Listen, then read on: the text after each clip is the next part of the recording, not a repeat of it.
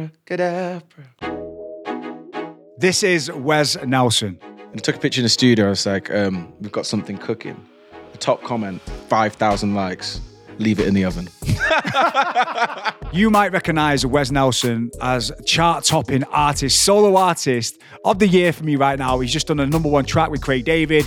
He's done tracks with French Montana, Hardy Caprio, Clean Bandit. This guy has carved out a massively successful career for himself in the music industry. But you also might recognize him from Love Island. But he has been on an amazing journey, and you're about to hear all about it. I'm just a bloke from Stoke and I like making music. That's me. What you might not know about Wes is that he is musically gifted. He is writing and producing all of his own music, and he even talks in this episode how he wrote his brand new track, Abracadabra, on the way back from Ibiza after supporting Craig David.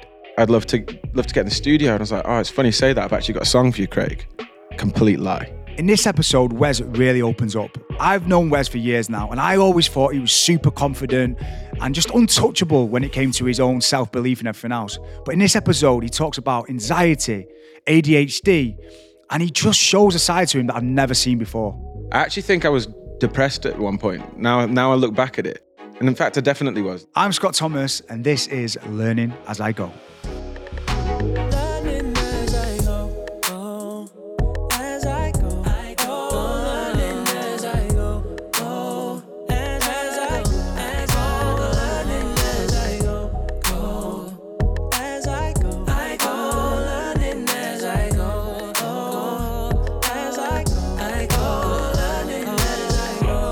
We have leveled up, man. I can't believe. Don't do that, Dan. No, I'm just a bloke from Stoke, mate. Nah, but honestly, mate, I am so gassed to have Wes Nelson in the building, man. Like, what you've achieved. I'm here with Scott Thomas. What are you talking about? Oi. I like this. I like that. Over Ryan Thomas, though, yeah? Oh, wait, don't make me do this. Yeah. No, honestly, mate, like, I've been part of your journey a little bit, and we'll talk about that later on. But to see you doing what you're doing at the moment, like, you've just gone #1 with, like, Craig David. Oi, mad. Isn't it? Like, that is weird, isn't it? I can't even contemplate, but put that to one side, like French Montana, Hardy Caprio, Clean Bandit. You have literally done it, bro, in a big way. And I just want to say, man, well done, man. Thank you so much. Because it's not easy. It's not easy, bro, to like transition. Let's go back to the start, right? So you started off, am I right? Like before Love Island, it was a nuclear, let me get this right, nuclear design systems engineer. The other way around. You was right the first time. Nuclear system design engineer. Same thing. But yeah, so I was training in it, so I wasn't accomplished there. A couple of people were like, "You wasn't it?" I was like, "Yeah, I was." I was 20. I was 19 when I started it, but they paid like a full scholarship sort of thing. So I went. We did 1 day a week uni, and then the rest of it I was working. But we just did a really condensed day where we just did the full day in uni basically. But really good. I got paid to get my education. I got paid while I was doing my education, and I got to work on the job sort of thing. So what was like the vision from being a young kid? Were you quite academic? Because I was a little bit academic. Yes and no. So like I was academic. Yeah, I guess so. But at the same time, I just worked hard. So when you were in school then, like when people ask you what you want to be when you grow up, what was the #1 answer? So I would say to them, because I was trying to think like what's practical. And everyone's sort of thinking, I'm a very practical thing. So I'd be like, oh, you want to be an engineer, like my dad. So my old man was a mechanical engineer who worked for Bentley for years and years. But before that, he was like in the pit and he was proper grafter and really did come up from nothing. So I loved the fact that he'd gone from like working in the pit on the face of the mine, 1 of 7 coming from Jamaica. Like people always think that my parents are loaded for some reason as well. Oh, really? It's just not the case. Wow. Like my mum was a PA in a university and my dad. Yeah, there's been stories about that. Which is nuts. Like, right. So I may as well address that. Yeah, they're not loaded. Yeah. My mum was a PA in university. And my old man, he was an engineer and he worked his way up to that, but he was by no means came from money. So I always wanted to follow in his footsteps because I thought, oh, that's sick. That's possible. And obviously my brother, he's playing football and he was always better than me. He's a good footballer. No way. But what I loved doing was going in and out of different bits and bobs. Like I really enjoy skiing or Muay Thai or football. So I'd dabble in everything. He was just football. Do you know what I was going to say about you? I've got a mate, Richard Fleischman. I call him Wonder Boy because anything he does, he can do it sick. Like, and it's so annoying. And I feel like you're one of those guys. Like, obviously, we saw that on the games. Ryan hates me for it. Yeah. He messaged me the other day in the group chat. We've got this little group chat after the games. He's just like, oh, Wes, I've just watched you on Dancing on Ice. Oh, mate. Oh, mate, what am I going to do? He said that you fell twice the other day. Yeah, no, and he said you said to him, you went, yeah, I knew you were going to fall again. It's because I know he beats himself up a bit, doesn't he, right? Yeah. So when he'd fallen the first time, I know he would have been a bit flustered. I was like, you're probably going to. I love how this is getting airtime on my podcast. Ryan will be fuming about it. But that's what shines through you, Wes. It sounds like, and I'm glad that you said it from an early age. You kind of like dipped your toe in different things. Yeah. And do you think that's like part of your personality? I think so. I've also been diagnosed with ADHD, and I know that sounds like same, just recently. And I think a lot of people are being like think they have it because of the TikTok diagnosing but and maybe there is a rise in it, but one of the characteristics is that you hyperfixate on certain things. Right. So I'd be obsessed with golf, and then I'd be obsessed with it for about 8 or 9 weeks, and then I would completely forget about it because now I'm obsessed with go-karting. Yeah. Or now I'm obsessed with this. It's like almost a superpower in that sense that I always have to know what's over the hill. And then once I'm over the hill, I'm like, right, how can I be the best at this? Wow. So you went from, obviously, you're doing this scholarship in nuclear engineering. Yeah. And then you end up on Love Island. How did that happen? I wanted to know what was over the hill, didn't I? Wow. There was a lot over that hill. Jeez. You know what? So I got asked. How did he find you? Instagram. Right. And they was just like, it wasn't even them. I think it was a manager. He was just like, oh, would you want to go on the show? Like, I can get you through some of the interviews. Lie. Did like 7. Right. Anyway, got it. And I was 19 at the time when they'd asked. So I was like, I'm 19 years old. I've just got 4 weeks of holidays. Why not? I'm going Love Island. And what did your mum and dad say? They're sound. Yeah. I think, because I've been asked by a couple of shows before to do stuff, and then I'd not gone and done them. So how would he find you? Was your Instagram popping then? Did you? I think it was doing. Yeah, it was like, I think it was on like 60,000 at the time. What? How? From like posting fighting videos and shameless lighty pictures, probably. Really? Yeah, I was an absolute. It's a bit embarrassing. No way, 60,000 before you went on. I think so. That's mad. I think about that. Yeah, I was like I was trying to graft on that as well. Yeah, yeah. I was doing nothing, was making no money, but it was trying. No way. So you went onto Love Island, and was there a game plan? Like, not in terms of like with like, the girls in there, but I mean, was there like, or was it just the experience you went on there for? I just wanted to go on for a laugh. Yeah, yeah. And I think the people who've gone on and done actually well are people who've just gone on and thought, oh, this will be a laugh, won't it? Yeah. And I think now a lot of people aren't necessarily doing as well or finding as many things after because they've gone on and took it too serious. And then people's personalities aren't showing through like the true colours. I just went on and had a giggle. And then when stuff like, when shit hit the fan with like Laura and stuff, that's just being on. I could have just cruised with Laura and just probably made it to the final, but I think I was just like, I wasn't actually, I was happy, but I could have been happier. Lol. You're so young as well though, bro. Like, do you know what I mean? I just wanted to go on and have a laugh. And I think that's like your year, my year. Like, I think we all went on and had a proper good laugh. And do you think that's the key to life though, Wes? Because I've been thinking recently, right? It's almost like the less you want something, the more you get it. Yeah, but you just got to throw yourself in it. Like, honestly, and when people say, oh, what's your guidance for people that are on it? It's like, just be yourself. And it sounds so basic and cliche, but no, 90% of them aren't. Like, so it's not that cliche, is it? Like, people are trying to put on this persona, or people are getting butthurt by things that aren't even that crazy. Can we just say this All-Stars Love Island though, right? I thought they'd all go on, and be all guarded and prim and proper. It's been the best series I've seen in ages. It's like they don't even know how the game is played. Yeah. You know what it is? It's because everyone else is playing it, so then they have to sort of be reactive. They can't be, if you're walking along the fence and everyone's doing this, that, and the other, and being honest, then everyone's got to follow suit, haven't they? Otherwise, you just get fallen by the wayside, sort of thing. So you went onto Love Island. You were a firm favourite on there. You did well on there, and you came out to all these different opportunities. And after Love Island, I know you did Dancing on Ice. Yeah. And you smashed it on there. Did you win that? No, I came second. Oh, fuming. It's a fix, man. It's a fix. I'm just going to say it. It's a fix because you're next level on there. James Jordan won, didn't he? Really? Did James Jordan win? Yeah, I can't say that. I like James. He's a good guy. He's a good lad. And then you did, obviously, SAS Who Dares Wins. Yeah. You've done like a few different shows and stuff. But and at that point, did you have any direction? Because when you come out of Love Island, I remember when I came out, it was almost like, it was unlike sort of marked territory. You didn't really know where to go. And I had, like, not a lot of the managers didn't know what to do really with Love Islanders because it was a new breed of reality star. You're sort of making the blueprint at that point. So I was doing like teeth whitening posts and all this, all these different things. And I never felt like an influencer. I never felt like I had a direction. Did you feel like that for a while? Yeah, and I hated it. So like I came out and I can remember doing like some brand deals. First I thought it was cool, like it was all right. And then I just started to get mad anxiety over posting and feeling like I can't go for a dinner without having to take a picture of my out. Like, do you know, I like to live in the present and I don't really like posting a lot online.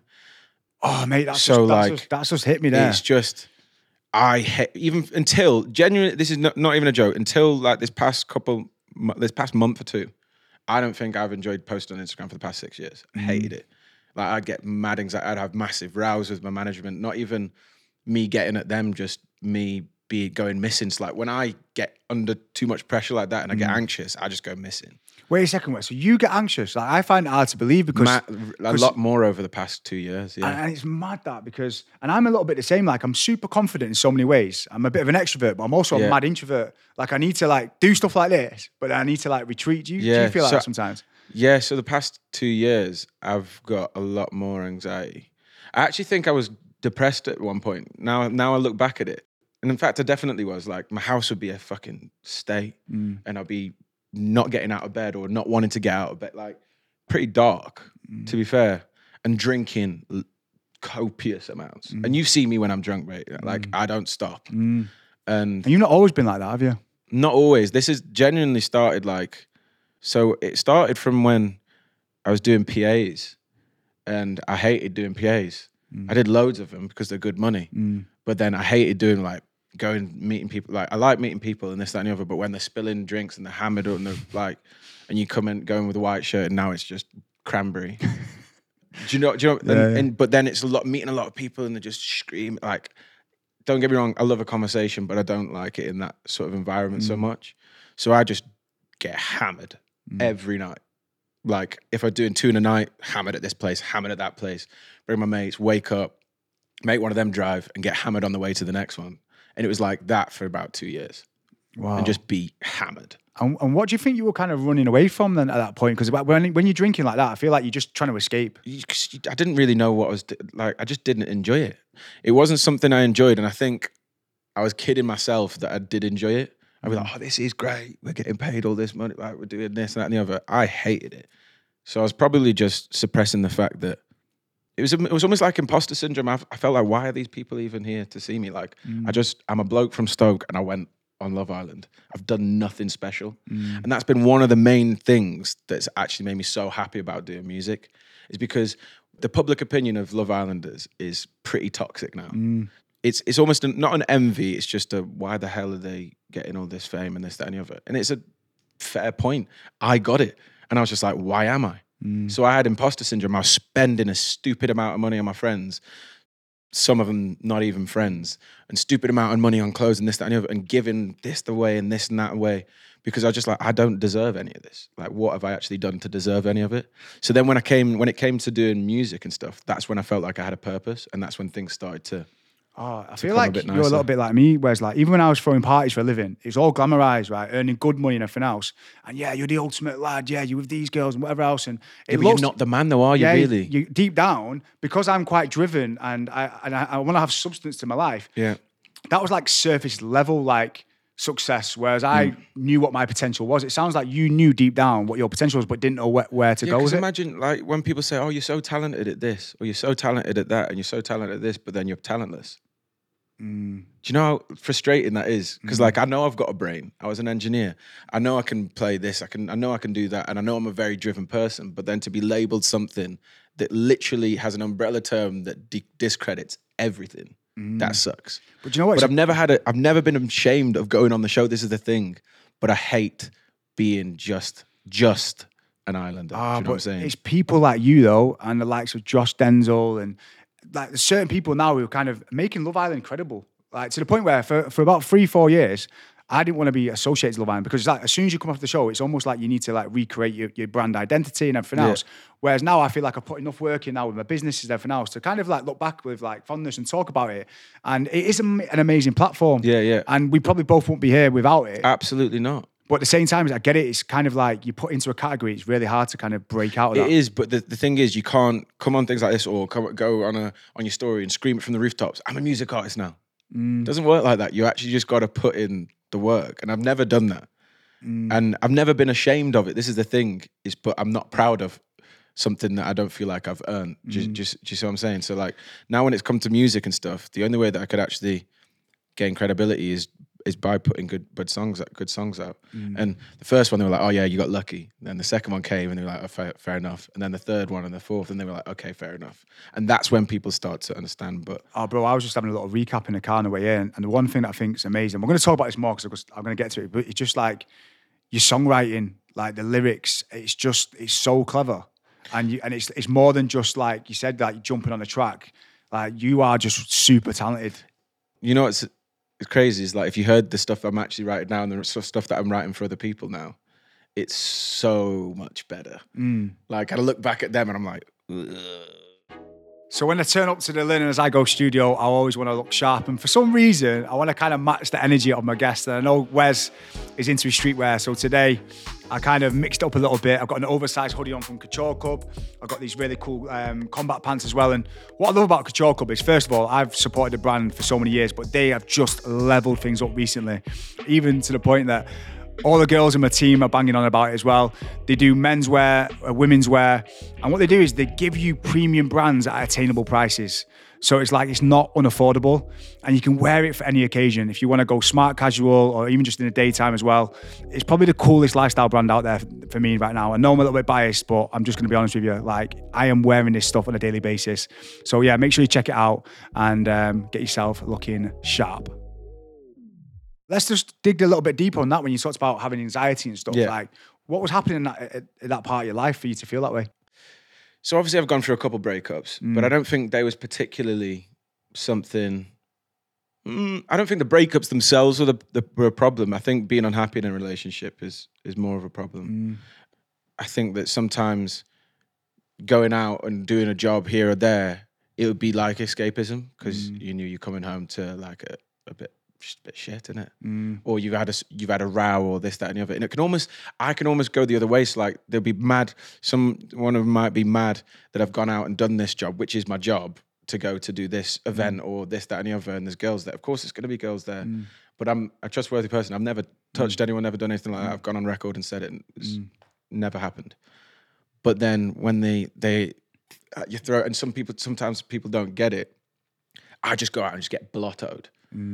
Just to like ignore what was happening on my phone sort of thing. And I think I just have a big disassociation. I just don't like going on my phone. And when everything's then evolves around your phone and this, that, and the other, I just wanted to be in the present. And the way to do that was just finish myself off. And then I'd wake up the next day and I've got the fear. And then you've got anxiety because you've missed all this shit. It's almost like giving myself a reason to not do stuff.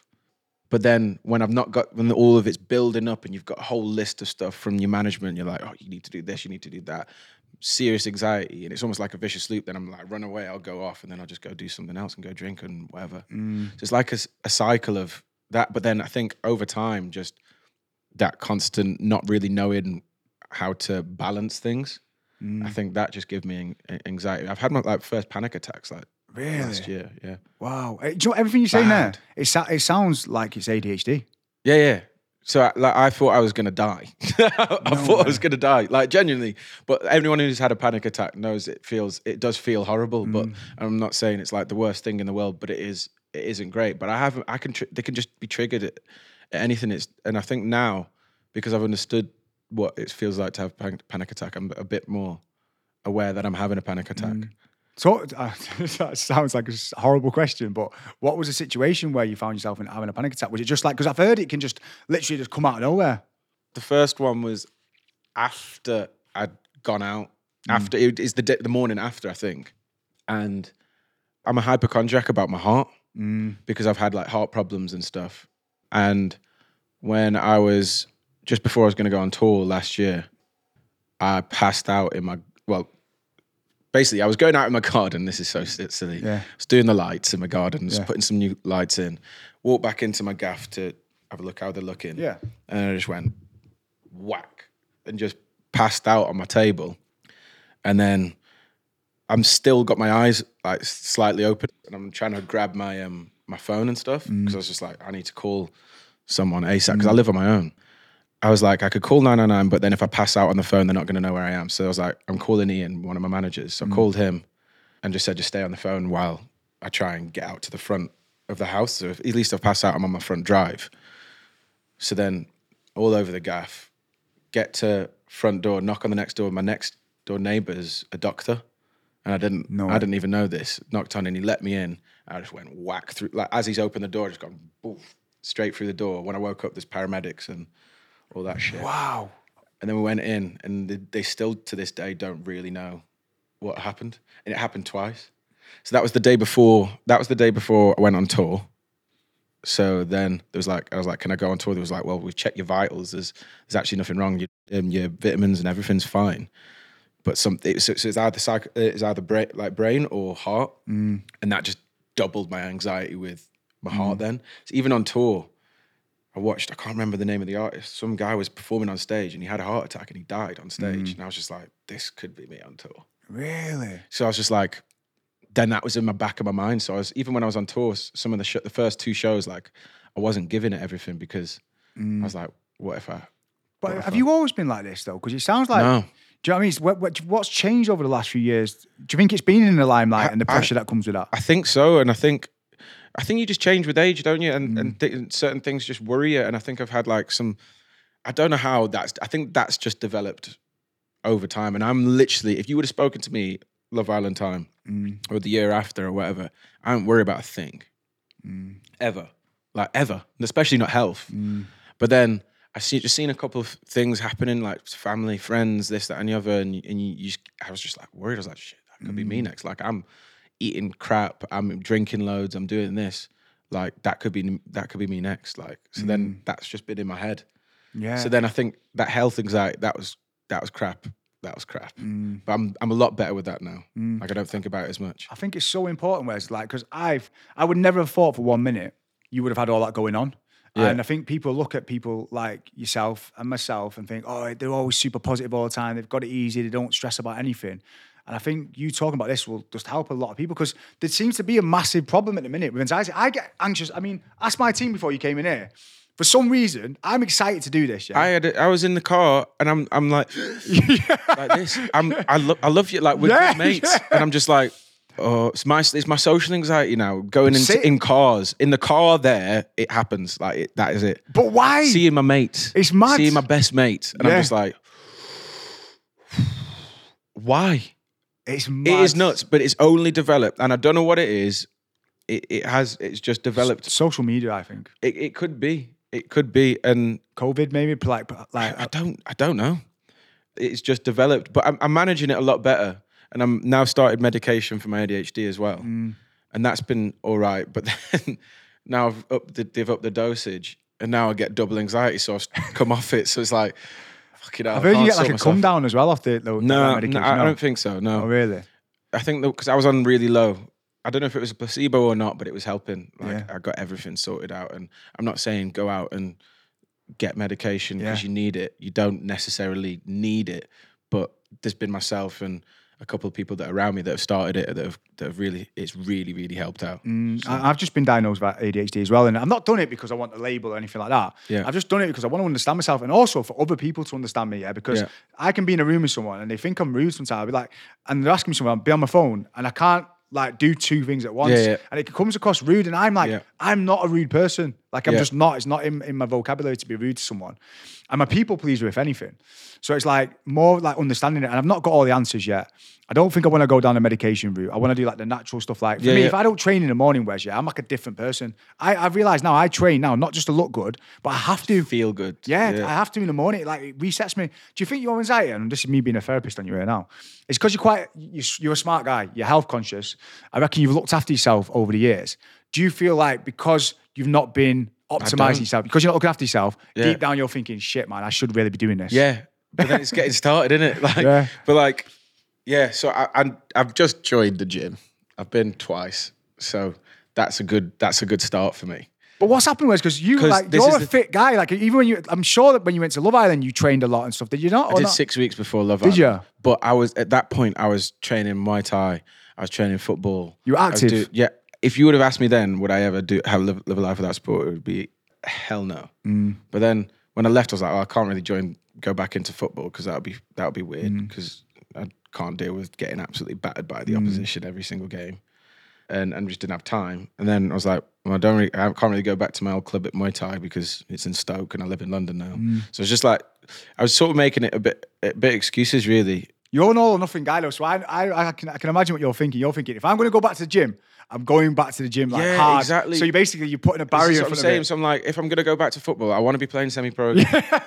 I'm not playing for dog and duck. Yeah, that's. And if I want to go back Muay Thai, I want to go pro. Like I want to go big with it. And it's like when you've gone into music. I remember that period when you went into music. Like I think it was lockdown. Like, and all I remember seeing was you just in your studio, like on your own. Just like I think you lived with Josh at the time. I was with Denz, and you were just literally. Someone said like he just didn't come out of his room. No, I didn't. Like you were just in your room, just making music. Like you just like tunnel vision. So maybe it's like. That's a good with ADHD. It's hyperfixation. It's like, but this is the one thing that I've hyperfixated on forever, and I've never ever got bored of it. So that's why I know it's my thing. Just so it's like it's the one thing I can never ever get bored of. So like I can be in the studio. Like day before I did like 18 hours. Yesterday I was up till 5:30 in the morning, just going, and then I remember, oh wait, I should probably eat some food because I hadn't eaten since like the whole day, or water.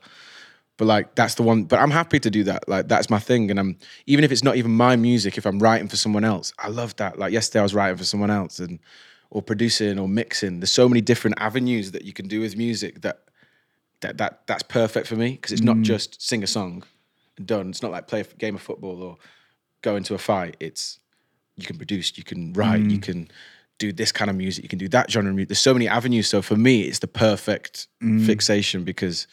There's so many avenues. Gives you everything. It's endless, and you can give me the same beat 1,000 times. I write 1,000 different songs. Do you see what I'm saying? It's always. I think one thing that you've forgotten to do, and I've forgotten to do this recently. I've had to check myself. That's why I'm doing this Feb Reset Challenges. I've literally gone into the trenches with my businesses and work and stuff that I've literally just forgotten about myself. And without looking after me first, my businesses don't have anything anyway. And I think with you, it's like it seems like you've gone like proper fixated on the music that you've probably forgotten to look after you first. Yeah, that was a big thing. And I think I also, it was imposter syndrome again. Like, it's just like, the comments get to you a bit, I think. When people are like, you almost feel you're not artisty enough. And I never really did the influencer thing. So I was never really an influencer, but that's what I would be seen. So I went almost doubled down on what my head decided what an artist was. So like, cool pictures, or I post every month or every 3 months. So, do you know, like, just because that's what in my head what an artist would do. But really, Ed Sheeran's posting a weekly photo dump every week and promoting his song every single. Chris Brown's promoting 10, 15 different posts every single. Like it's all changed, and I feel like I had this imposter syndrome where I was trying to be double down as this artist, so I'd be seen as this artist. Whereas you can be an artist in any sort of sense, and it's not a nice place to be when you almost feel like you're suppressing your personality. I was like actively suppressing my personality, like not laughing too much at this or doing that. That's crazy. Me. So then now I've let go of it. Like I was dressed as Buzz Lightyear on my last TikTok. Like, do you know how daft that is? Like if you would have said to do that last year, I would have laughed. It was like, nah. Would I see Dave do that? Nah. But I'm not Dave. I'm Wes. I'm daft. I'm goofy. I wear purple, blue and pink, and I like to dress as Buzz Lightyear on TikTok. Do you know what I'm saying? Yeah, it's refreshing to hear, bro, because I get it. But can I just say one thing though? Yeah. You're not an imposter. And what you're doing now, people say, like, used to say to me, well, you can't be an actor and you can't be an influencer. You can't be a businessman and being do you know what? It's all bullshit. Like, you make your own rules. And you know what you've done for the industry? You've proven that. Like, you have literally, like, it gives me goosebumps, bro. Like, you've literally one of the people who've gone, you know what? I can go and do this. And it's mad for me to hear about the imposter syndrome, because I'll tell the story, obviously. When you decided you wanted to go into music, you gave me a call and you said, Scott, you've got your contacts in the music industry. And I connected you with a few people at Atlantic, and then obviously introduced you to Ryan. Then people contacted me, you know. Atlantic? Yeah, so the people that you showed me to, they was like, oh yeah, it's really good. Keep doing your covers and keep blah, blah, blah, and I'm sure you'll do great. Yeah, but all you needed was someone to believe in you in the same way you believed in you. But we were at this Warner Brothers event, right? And Wes comes up to me, and I'll be honest, at the time, I just thought, Wes from Love Island, yeah? Just like, I knew you to say hello to and everything else, but you went, Scott, man, come up here. You took me to this hotel room, yeah? And you had your little headphones, and he was like, listen to this. And he played this song. I was like, Batman. I was like, wow, this is a bang. This is a banger. But do you know what I remember? And I swear to God to this day, is you looked me dead in the eyes and you were like, oh yeah. I said, what are you going to do? You went, I'm going to make it. I'm going to be an artist. Even me, bro. And I see the best in people. I was like, really? But then the way you said it, you went, no, I'm going to do it. Bro, I love telling people that story. Yeah. I love sitting down and telling people. I see Wes and going, he told me he was going to do this. French Montana, Craig David, Hardy Caprio, like, so when I hear you say the imposter syndrome thing, it's really confusing for me because it's like, and I relate to it, it's like you believe in yourself, you back yourself. No, I back myself 100. The imposter syndrome was like my physical identity, like what I look like, what I'd be wearing. Bruv, I spent an absolute house on clothes in a year. My dad was like, you're an idiot. Like, and at the time I was like, nah, it's for my identity. It's for, I've got to wear it in music videos. So I was justifying it all because I was looking at like different artists in the UK and I was just like, right, they're wearing this LV, they're wearing this, they're wearing that. I've got to get everything. And it like a sickening amount. And I'm not even, like, it's. Did you sell the jewelry in that as well? I saw all that. Loads of it. Yeah. Like, I've just sold like 2 of my watches, like these diamond watch, like, it's so stupid. Like, it just looked shit. And it wasn't me. I was just wearing it because I knew it would look like I'd fit in from the outside looking in. Musically and with like my passion for music, that was never a problem. My belief in making it as an artist, that was never a problem. I never had imposter syndrome about that. Like, I know that that's me. It was what I looked like from the outside, if that makes sense. How people would see me in a club or this, that, and the other and think, oh, he looks like an artist. If Ed Sheeran wasn't Ed Sheeran, you looked at Ed Sheeran, would Ed Sheeran be an artist? Yeah, it's mad. But he's the biggest in the world. Yeah. So then I was just like, what? I'm doing something double wrong here. So I just sold everything. So do you feel like you lost yourself? Yeah, like I did. Yeah, 100%. I can remember praying as well. So I've become quite religious. I can remember praying. I was just like, I'm so lost. Like, I'm just so lost. And I was just like, what am I actually doing? Like, it actually makes me upset. But then I turned it all around and I was just like, you know what? I am who I am. And this is like, I've just got to move forward with it. Like, and it's that, going back to that self-belief. And you know what it was? I actually started to look back at some of the comments and some of the things that people had sent me years ago. And I was just like, bro, I was so certain of who I was then. And even my content and bits I was putting out, so daft, like doing stupid dances, this, that, and the other. Because that's what I wanted to be seen as. And since I've started doing it again now, my engagement's gone through the fucking roof. Because people have been actually messaging me saying, it's so good to see the old you back. Do you know how crazy that is? Because I haven't even said anything. I haven't done anything different. I've still been doing music. But people saying, oh, it's good to see the old you back. Like, it's so mad. Cool. Do you know what? Because my team said the same thing to me. When they can tell when it's me. Not like Scott Thomas on Instagram. They know when it's actually me. Like, and even like, for example, even my brothers and stuff, like, we don't necessarily all watch each other's stuff and it really pisses me off. Like, when I go on social media, I'm trying to be me. Yeah? I'm just trying to talk. Like, I'm getting better at it now because I'm dropping all this, like, this guard. But I'm watching, I say to my team all the time, I don't sound like me. I'm sick of this shit. I want to swear. Yeah. I swear, for anyone who doesn't know me, I swear all the fucking time, yeah? And I just want to swear a little bit more, right? And I just want to be me. And it's setting me free, bro. Yeah. It's setting me free. And I think we've heard it all our lives, right? Just be yourself. And it sounds weird in a world where we are so kind of forward-facing and we're putting ourselves out there. It's really hard not to lose yourself in the process. Yeah. And sometimes you convince yourself that it's you. Like, I was convinced that was me. I was like, nah, this is the new me. I knew what you were doing though. I was watching you going, I know what you're doing. I respect it. Yeah. Because I could see that you were trying to go down that route. But you know what? And some people in the industry, you know, it's weird. It's catch-22 because it might have actually helped you in some ways. This is what I'm saying. So I reckon I just don't know. It's conflicting. It could have worked. It could have been like, okay, fair enough. He does look like an artist now. But then at the same time, now I feel like I've not established myself as like a mega artist. Like, but I'm respected as an artist now. I think, especially within the industry, because they know I'm writing for some of their artists on their label, or I'm doing this and I'm doing that. So I know that they know now. But I think now I've done that and I've tried that and I've spent that much money and whatever, done it now. Do you think you have to go almost compromise maybe a little bit of success for happiness? Do you know what I mean? It sounds daft. Like you could go down that route. You have to. So I think this is the thing. I feel like you can't be successful without going to a bit of a dark place. And it sounds so cliche that people say, oh, no, you can be happy. And You got to take yourself to a dark place, whether it be you working a lot more than you probably should be at this time of night, or you're not going out and your mates are going to this place and doing that, and you're not. Yeah, over time, it will pay off. Like, it's going to pay off. This time round with this Craig one, this one's been a good one for me. Because I am so dialed in. Like, I am double dialed in. So I barely drink now. Like, I had wines with Ryan the other night at Dancing on Ice. Shock. Ryan's there. Because we got number one that night. Yeah. So I was like, I'm having a wine. Yeah. Or 10.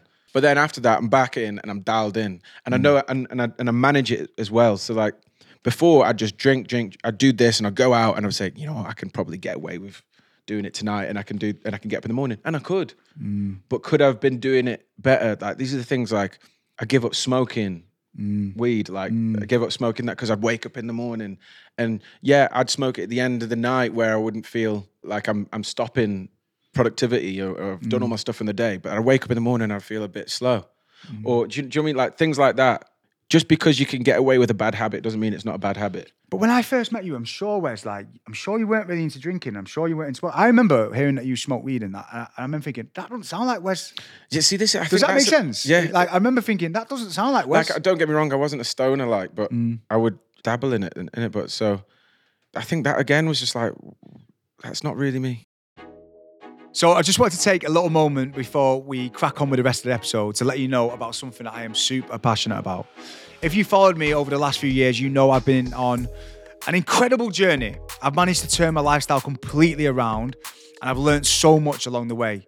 I've acquired various different tools. I've learned from so many different amazing people. And I've now managed to create my own wellness brand. I can't even believe it myself. It's called Food for Thoughts, and we are now focusing on 4 key pillars: nutrition, fitness, mindset, and connection. These are the 4 pillars that have got me to this point right now. We have just launched our brand new model in January, and it's gone off to a flyer. We've just signed loads of new members, and it's so beautiful to see everybody thriving at the start of this year, trying something new, coming out of the comfort zone. And we've got a team of dedicated coaches and an amazing community that are going to help everybody get to where they need to get to. So if you're looking for a lifestyle change this year and you want to be surrounded by like-minded people on the same wave as you, and you want to have access to regular Zooms with specialist Nutri coaches, Zooms with myself, guest speakers such as Ollie Ollerton, if you want to have regular fitness classes online and be part of amazing events on a monthly basis, then Food for Thoughts is for you. It's also for you if you feel like you're stuck in a rut, you're going round in circles, you feel unsupported, and you want to make some changes, but you don't know where to turn. This is the perfect one-stop shop to get you started and moving in the right direction. For more information, head over to www.f4t.com and check out the website now.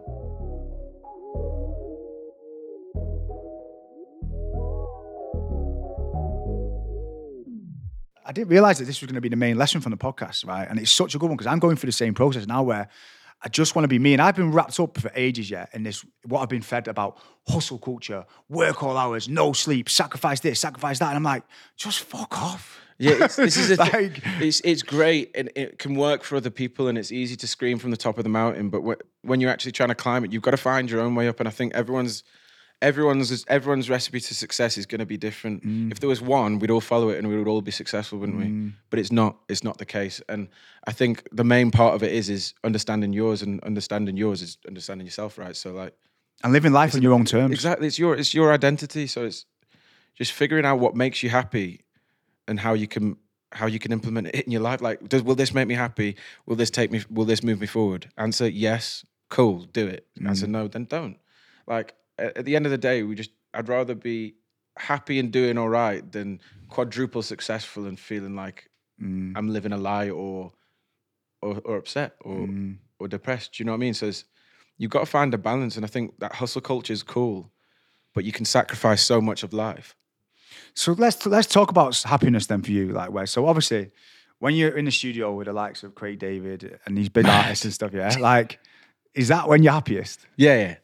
Like, by far. Like, I'm just trying to get my head around this because I listened to that Born to Do It album, mate, over and over. As a kid, mate, it's like every track I know word for word, yeah. Wow. And I'm trying to put it in perspective, like you're making a track, and him buzz. I watched the footage, yeah, and he's like buzzing off you and doing his like little skanking face to your lyrics, and I'm like, what's going through your head at that point? So, I was just happy it all paid off. So basically we went, I did a Blast, I was supporting Blast in London.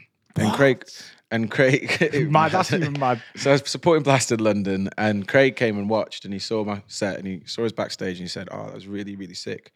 I'd love you to support me in Ibiza." I was like, "Let's run it.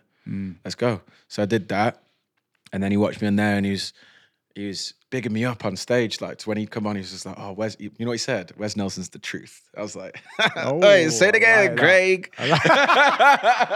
Say it again. I was like, but I was buzzing. And then we spoke after, and he was just like, "Oh, I'd love to get in the studio." And I was like, "Oh, it's funny you say that. I've actually got a song for you, Craig." Complete lie. No. Complete lie. Like bullshit. But it got my foot in the door. He's like, "Oh, sick, let's get something real soon then." I was like, "Cool, got my foot in the door and we're going to get it done now," because I don't want it to be, you know, when you have them conversations with people when you're networking and then it never happens, does it? Because it's too long. So I was like, "Oh yeah, let's run it. I've actually got a slot this week. Do you want to, I'll come to you and we'll get it done." He's like, "Yeah, cool." So now I'm on the plane getting my notes pages out, looking through old beats and stuff. And I had one that's my boy sent to me is Jersey Pop, which is like, has like a rhythm like, but that actually fits with garage. It's around the same BPM. So I was like, that'll work. So I got that up, started writing it on the plane on the way home. Pretty much finished it by the time we got back home.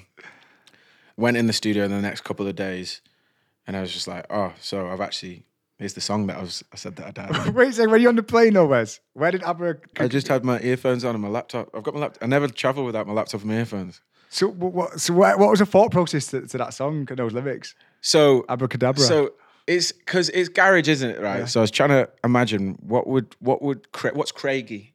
So it's just like something that's really R&B melodic. I woke up feeling some, like it's like nice and floaty and R&B. But then when it comes to the hook, I was just like, what would Craig do? Because I know I want Craig to sing the hook, and he's got a piercing voice, and I know he's got these really, when he does his syllables, it's really nice diction. He's like, ba, ba, ba, da. So it's like, bo selector. You know when he goes, sick. Abracadabra. Wow. So I was just like, that makes sense.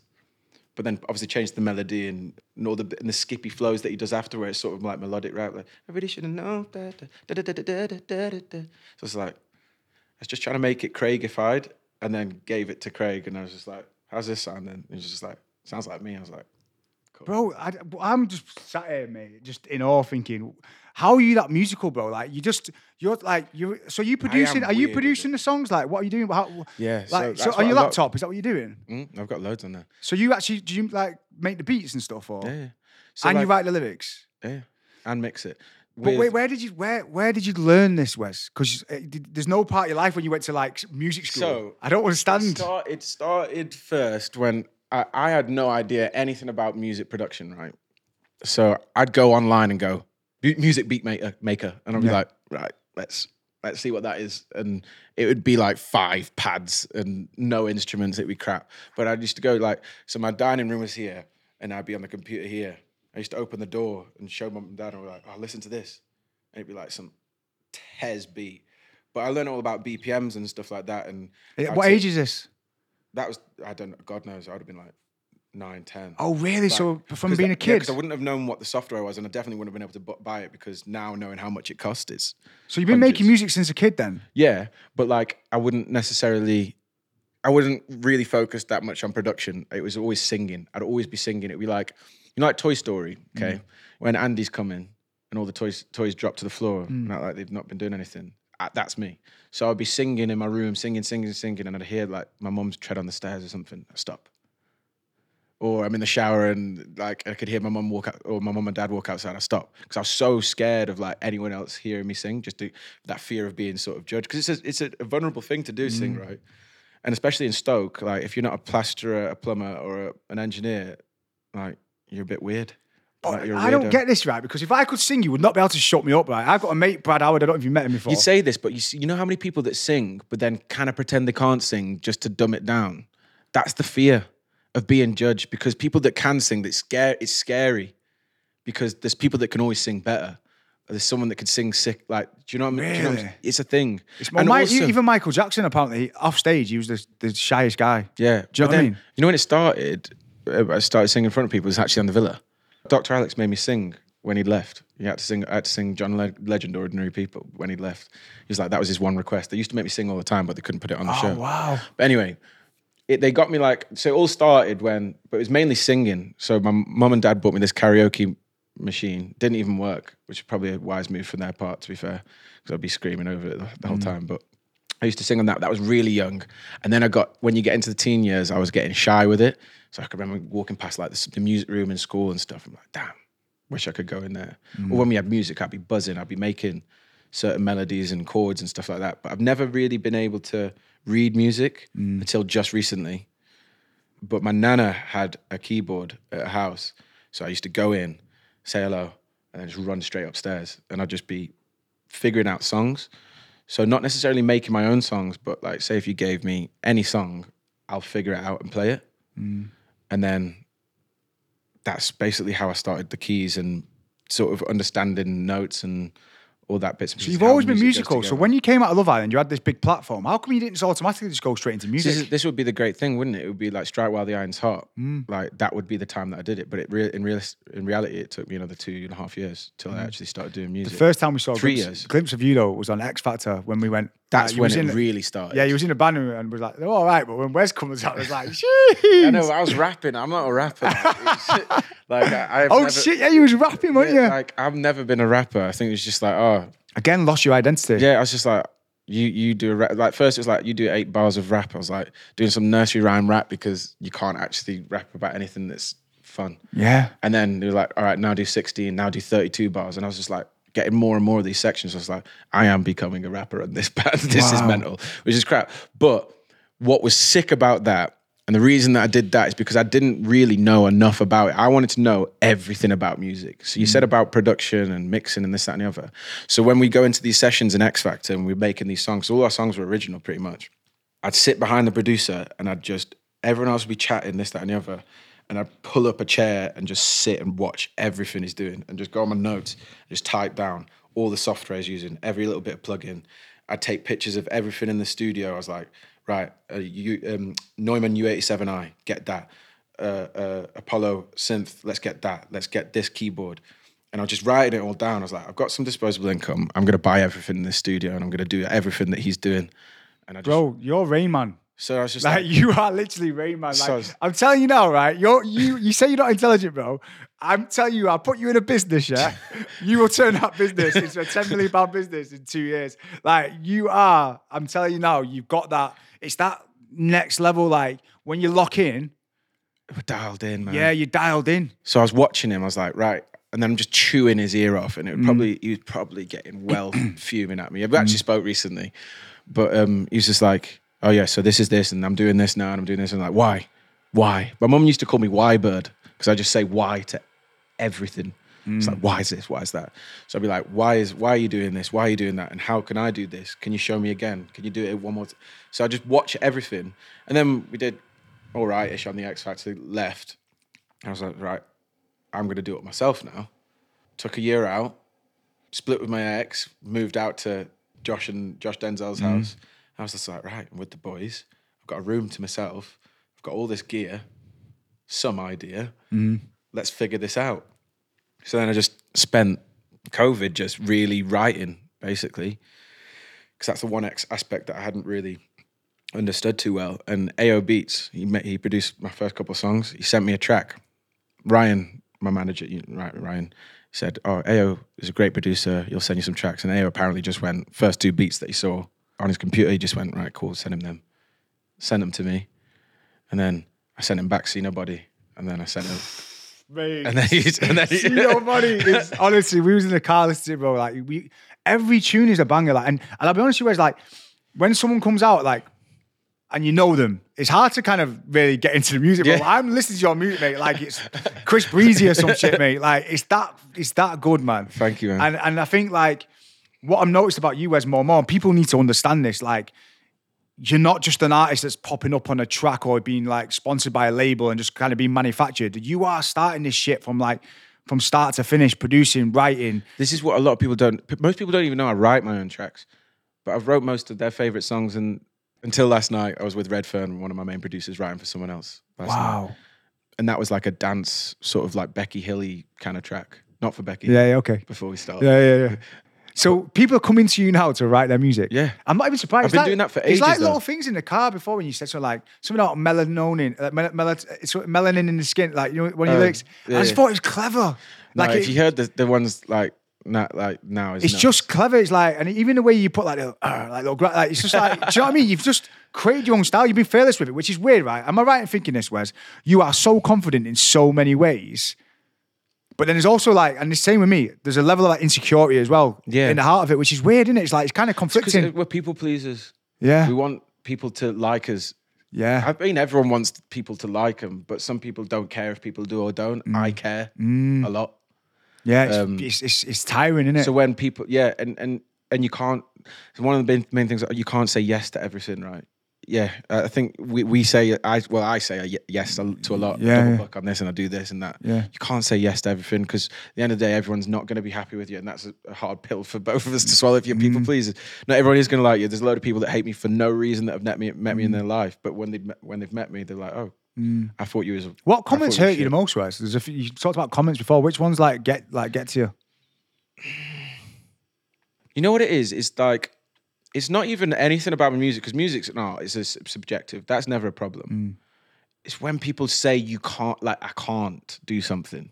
See, or they say, oh, you can't do this. Yeah, he can't win like I got nominated for a Mobo, and he was like, oh, he can't win. He's from Love Island. Oh wow. Do you know what I mean? Why? Yeah, no, but you're judging that. You're not judging that. You're doing it though, bro. Like every single day. Exactly. But it kind of fueled me before. There was a post on Shadebray before I dropped music. I took a picture in a studio. I think it was an ad.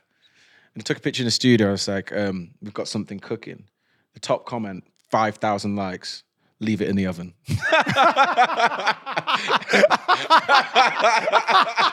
I'm sorry, that's about And I was like, that's so funny. That's so funny. But then I deeped it and then everyone was like, and I was like, damn. Maybe I should leave it in the oven. Like, I can't even come back from it. And you could look at these comments and like, that is probably... Bro, I go through my TikTok, because TikTok's ruthless, by the way, compared to Instagram, because they don't know me as well from Instagram. Anyway, I go down, I've got all these lovely comments. Scott, you're an inspiration. Scott, thank you for this. And there's one guy at the bottom going, bore off. I'm devastated. Like, I get some good ones, and like now I've started laughing at them. To be fair, like, bro, you've got to start laughing with them now. But when I was trying to act slick and cool, I'm like, that was when I was like, but why is this not working? Because in my head, I'm like, I look sick right now. I've got this, I've got that.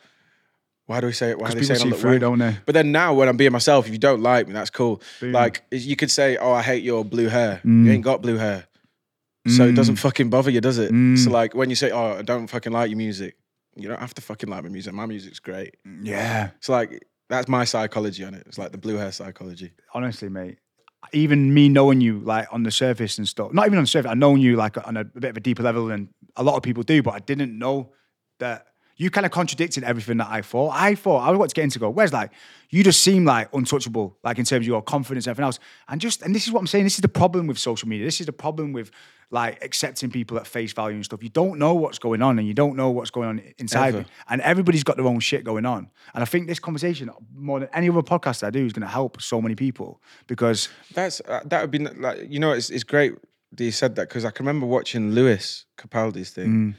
And I ain't comparing myself to Lewis by any means, but to see someone that was in the public eye that struggles just as much as him, I loved that. But then just seeing another bloke be honest and talk about it. And now all my mates do the same thing. It's like we was at the dinner table talking about this and we were talking about that. And I was like, these are conversations I would never have had like a couple of years ago or would never even been, except everyone was like, what are you talking about, bro? Like, it's weird. But as long as it's one person that listens and goes, oh, actually, you know what? Everyone struggles. Or even if one of my struggles resonates with someone, that's cool to me. Because like when I've heard it on people talking on podcasts and something resonates with me, I'm like, damn. You're not the only one. That's the main thing, isn't it? Bro, that's how I feel right now. And everyone says like, you're not the only one. It is true. Like, as much as we have meism about the world and we think the world's against us all, the world's against everyone. Do you know? Mate, everyone has their own problems. And listen, my problems are nowhere as deep as some other people's problems. And I'm not saying that, but we all have our own problems and not everything's as sweet as it seems. I have a sick life. Yeah. Like, I know I do. But I still get stressed out. I'll still wake up in the morning overwhelmed. I'm overwhelmed coming in here to sit down with you, which I'm buzzing about. Like this social anxiety, like it's why? Yeah. And I'm telling you now, it's not our fault.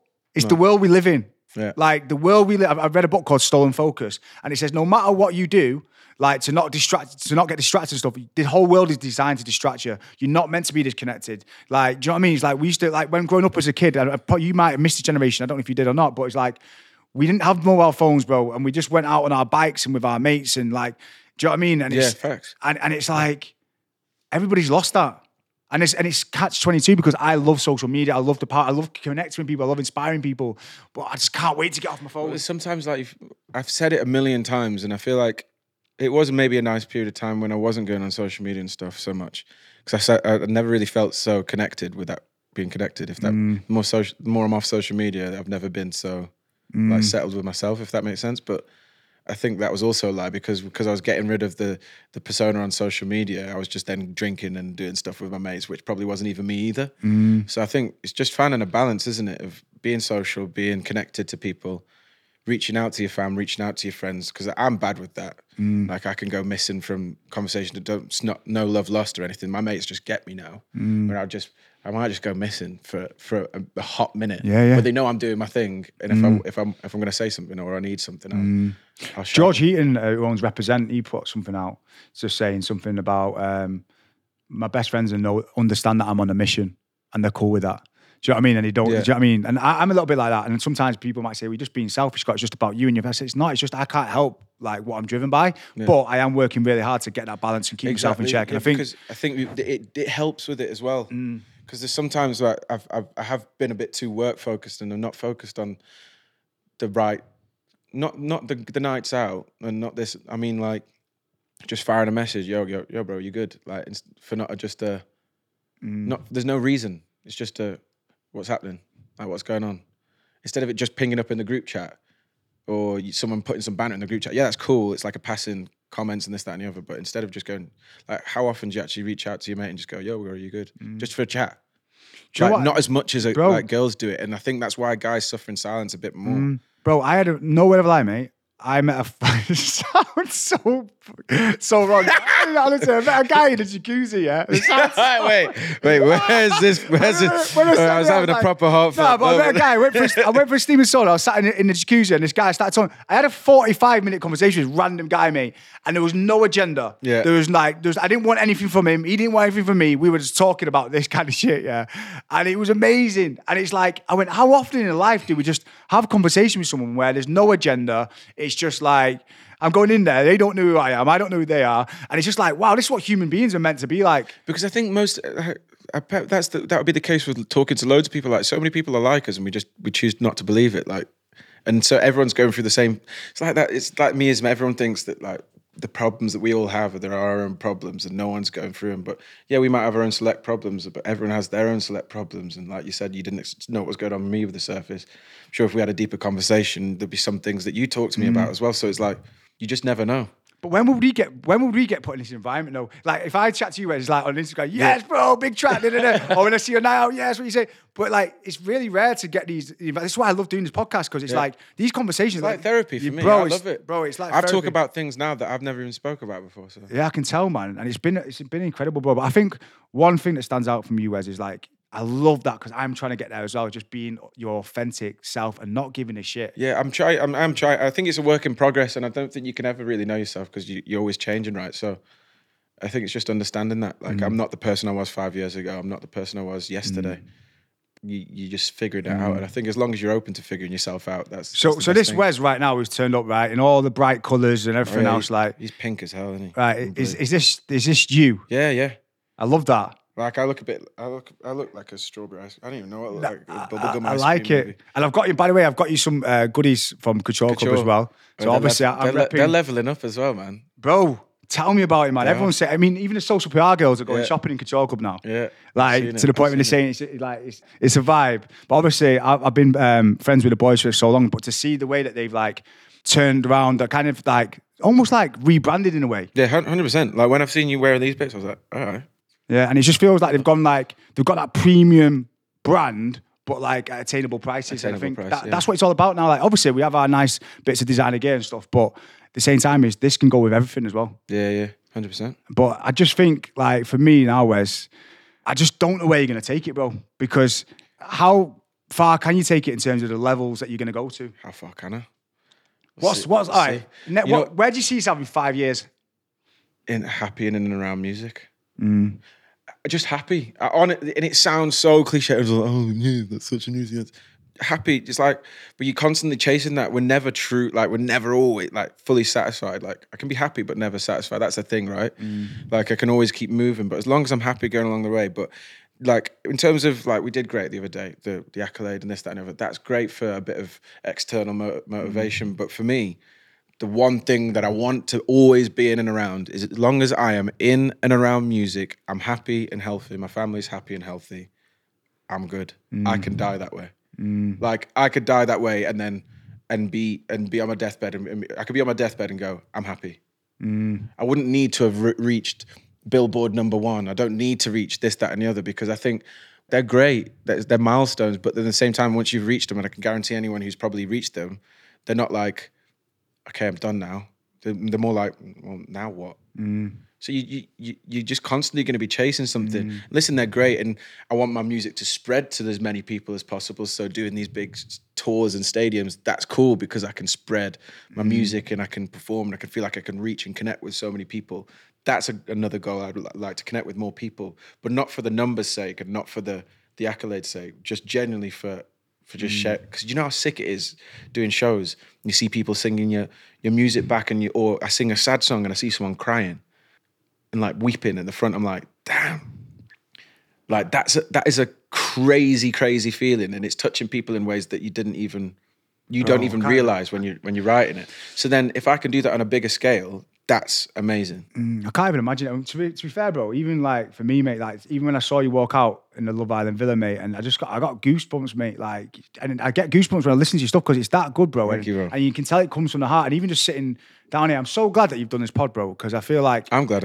Everybody deserves to see this side of you. You deserve for everybody to see this side of you because there's so many layers to you, man. And I think that's what makes the best people the best people. Like, it's not just like, and I genuinely thought at one point, like, there was kind of like, not just one layer to you, but it was almost like you were untouchable. And you know, you meet people who are just basically like, yeah, I don't need anyone and I'm okay and I'm just gonna on my mission and this and that. And it's kind of like sometimes I envy that because I'm a little bit like, I'm like, shit, man, I'm confident, but I don't think anyone's ever that confident. And if they are, it's like delusion. And they're like sort of doing it to kid themselves, which can work. I get that, but like, I think there's always more below the surface, right? But I'm just a bloke from Stoke and I like making music. That's me. Make me one promise though, bro, because I know it when I see it. You've got to start just looking after yourself. Yeah. Do you know what I mean? Yeah? Deal? Do you know what I mean? Little bits of gym, eating some better food and stuff like, because I just know that's the missing thing for you. Yeah. Because I've been there, bro, like, and you know deep down, that's the one thing that you're missing. 100%. Do you know what I mean? Yeah, I do. And I don't know why I'm saying this, because if I see this guy shredded in like 3 weeks, which he probably will do, I'll just be fuming. But honestly, bro, it's been a pleasure, man. Genuinely, one of my favourite pods today, because I'm just shocked. I'm like, wow, I didn't even see this coming. Yeah. But it's amazing to see this side of you, bro. And Thank you, man. No, I've really enjoyed it. Thanks for having me on. Legend, man. I'm not going to lie, that podcast has knocked me for six because I felt like I knew Wes. But in this episode today, he's shown a side to him that I'm so glad that he's got to show because there are so many more layers to him. I've always admired Wes for his confidence and he's definitely got loads of that. But underneath it is a lot of the stuff that I can relate to, imposter syndrome, insecurity, and that is part of being a human being, right? And I think him talking about that on this episode is going to help so many people because I know it's helped me. And social anxiety and anxiety in general is something that's troubling so many people right now. So for someone like him to talk about it, I think is really special. And I'm not going to lie, it's one of my favourite podcasts to date. And I would listen to that and get so much out of it. So I hope you have too. Thank you for tuning in for another episode of Learn As I Go. I'm just so proud. We are raising the bar every single week now with these guests. And your support means so much. To see all your messages saying how it's kind of helping you in your journey and everything else, that is what life is all about for me. And I'm just so grateful. So please keep listening, keep tagging me in your stories, and I will see you next week for another phenomenal guest. Thank you, and I'll see you next week.